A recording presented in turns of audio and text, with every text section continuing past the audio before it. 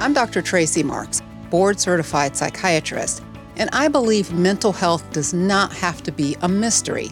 So I create educational videos on mental health issues and self-improvement. Learn more at markspsychiatry.com and visit my YouTube channel by simply searching Tracy Marks on YouTube. Now to today's topic. Today, I'm talking about when we do and don't use lithium for bipolar disorder.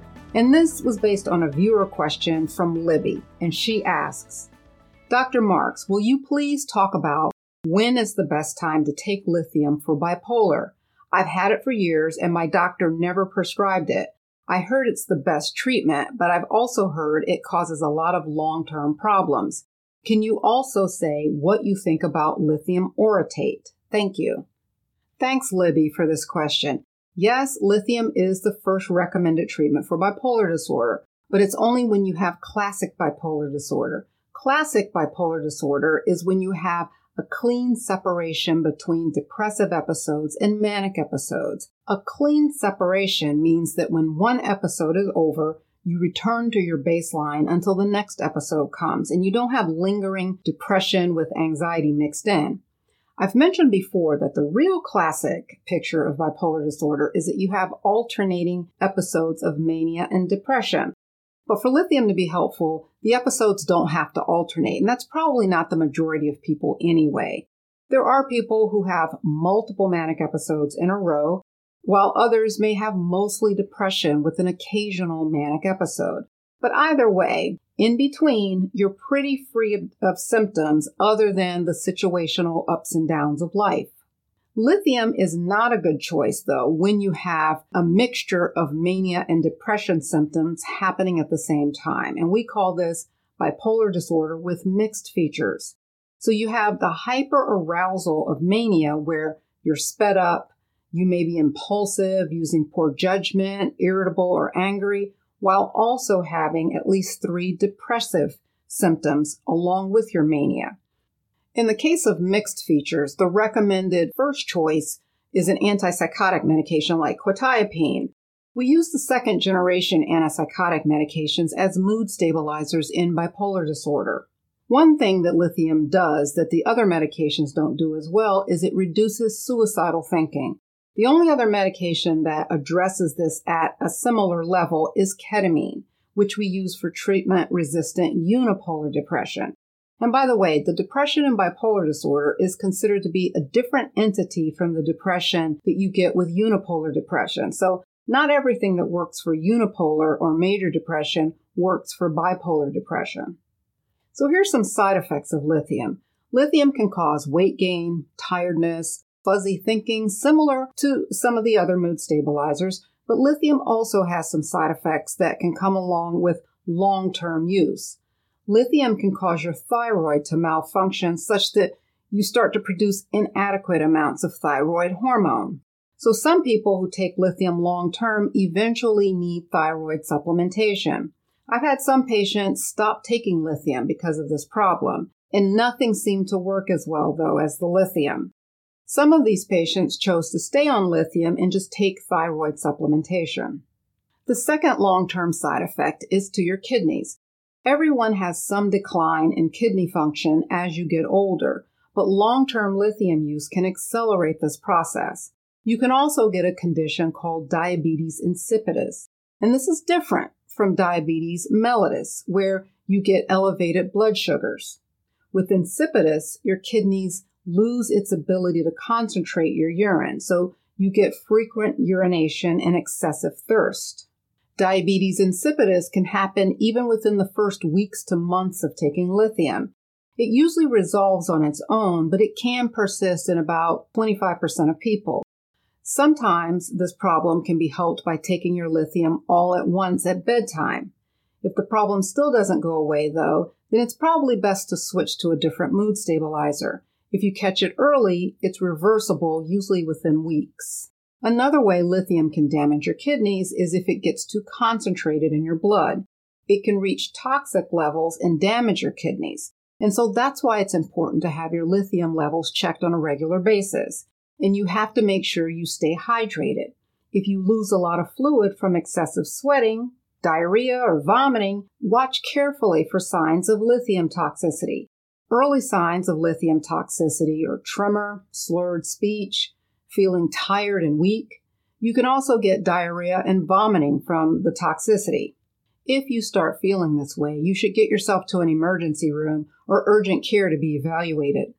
If you're on lithium, make sure all of your doctors know so that they can check any drug interactions from the medications that they prescribe. Also, if you have pain problems, watch your consumption of non-steroidal anti-inflammatory medications like Advil or Aleve. This class of medication can increase lithium levels. The last part of Libby's question is about lithium orotate, and this is a version of lithium that's available over the counter. It's a much lower dose than lithium that you get with a prescription, and the prescription versions are lithium carbonate and lithium citrate. Well, given all of what I just said about the risks of lithium, I don't know how people can feel comfortable taking it unmonitored. I realize it's a low dose, but because you can buy it on your own, you can take as much as you want. So what if one pill doesn't work well enough? How much more do you take? What will your level turn out to be if you do take more? What happens if you go to a picnic in the heat of the summer? You drink beer, you urinate a lot, you sweat a lot. What does your lithium level look like? How many people even know to check for that? So my opinion about lithium orotate is I think it's a bad idea to take on your own given the side effect risks. But as for the prescription lithium, yes, it comes with significant side effects, but it's still a tried and true treatment for classic bipolar disorder. But like anything, it's not guaranteed to work. And if you have mixed symptoms or you just don't want to take it, there are plenty of other options that you and your doctor can try. We generally do not use antidepressants in bipolar I disorder. Why? Because antidepressants are more likely to cause you to switch from depression into mania, thereby triggering mania. Or it can cause you to rapid cycle. That is, you can have a depressed episode that resolves and then quickly returns. And a quick return would be within weeks. So when you hear the term rapid cycling caused by antidepressants, it classically means switching between mania and depression, but it can also refer to rapidly returning episodes, even if that episode was the same as you had before.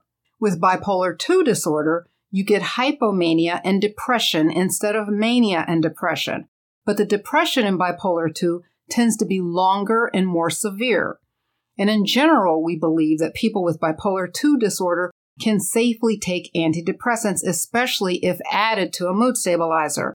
And there are subgroups of people who can tolerate an antidepressant without a mood stabilizer, which is called monotherapy. We don't have a clear picture of what subgroup of people can handle the antidepressants well, but it can be related to how you experience hypomania. And let me explain what I mean by this. There's a couple of ways that hypomania can look.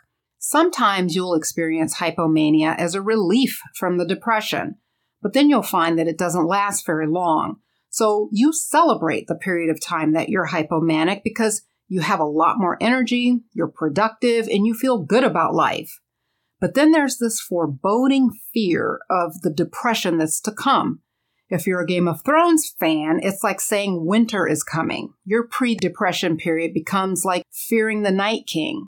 But for some people, they fear the hypomania because instead of being filled with all this excitement, you can get racing thoughts that are dark and that you can't control. And we know from research that people with bipolar disorder are more anxiety sensitive than people with depression. So when you're hypomanic and your mind is racing, your thoughts can be filled with worry. And out of control worry causes a lot of distress. These two different ways your hypomania can manifest affects whether or not you really want to use an antidepressant. If you have the happy hypomania that is typically followed by a long stretch of depression, you may respond better to taking an antidepressant several months after your hypomania resolves to help you get through the long winter. But if you have the more scary hypomania, you may be more sensitive to the antidepressant, turning your state into a mixed manic state. With mixed mania, you have a combination of depression and mania occurring at the same time. It's like being agitated and distressed and depressed all at the same time. Here are some risk factors for antidepressants making you more unstable or causing switching. Having bipolar 1 disorder as opposed to bipolar 2. Having mixed features during your depression. Using tricyclic antidepressants like nortriptyline or amitriptyline. These medications are not as commonly used for depression as they used to be, but sometimes another doctor will put you on these medications to treat a pain disorder. Some doctors may even use them to help you sleep. So if you have bipolar disorder, especially bipolar 1 disorder, make sure your other doctors are aware of your diagnosis so that they don't add something that could destabilize you. Another risk factor for antidepressants making you more unstable is having a history of drug abuse, especially stimulant abuse like cocaine or even prescription stimulants. If you and your doctor decide to start an antidepressant during your depression, you should wait at least 6 months since your last hypomanic or mixed episode. And this is because you don't want to risk adding the antidepressant while you're still hypomanic. The antidepressant is only to be used when you're purely depressed. One approach to using an antidepressant during your depressed phase is to start the medication and wean off before a hypomanic episode returns. If you're on a mood stabilizer, you may never recognize when you become hypomanic. And this is where it can be very helpful to keep a life chart of your episodes. Track when you're manic and how long it lasted. When were you depressed and how long did it last? Then over time, you can see a pattern of how long you tend to be depressed and when you're manic, and then you and your doctor can plan out your treatment. Here's an example. Peggy has bipolar 2 disorder, and she tends to have a period of hypomania that lasts about 1 to 2 months. And then it usually starts in the spring around March, and she'll feel good until around early May. Then she'll start feeling a little dull, neither depressed nor hypomanic, and that will last through the summer. Then around the fall, she'll notice that she doesn't feel depressed, but she's not excited like she was at the beginning of the summer.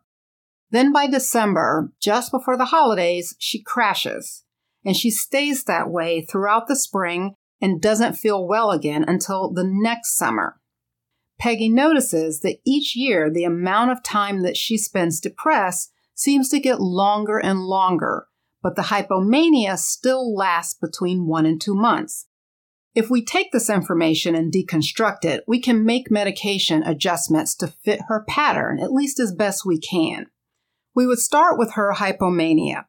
I wouldn't just let her rip through this period, because she's told me that she's starting to get to the point where she spends more time feeling irritable and anxious and not sleeping well.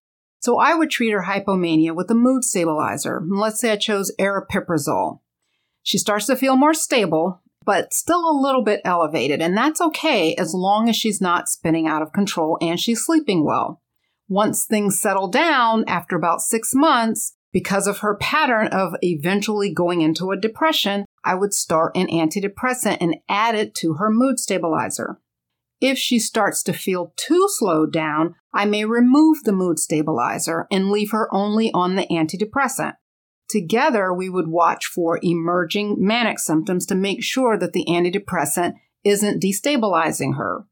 And I would keep the antidepressant on for at least a year based on knowing her pattern of depression lasting for around a year or more. Then after the year mark, she and I will watch out for hypomanic symptoms.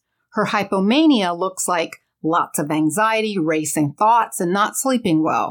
Before these symptoms come on, I would add back the mood stabilizer and taper off the antidepressant, probably over a couple of months so that it's not too fast. Now, this is not a template that can work for everyone's situation. This is just to illustrate how it can look managing bipolar 2 disorder using a combination of mood stabilizers and antidepressants and responding to your mood state at the time. Treatment for bipolar disorder is often very dynamic and requires changes depending on what's going on at the time. And the best thing you can do to help your treatment is to document your symptoms, keep a record of your symptoms, how long they last, and what they are. Write it down and take it to your doctor's appointment. This will give your doctor more information about what medications you need. That's it. See you next time.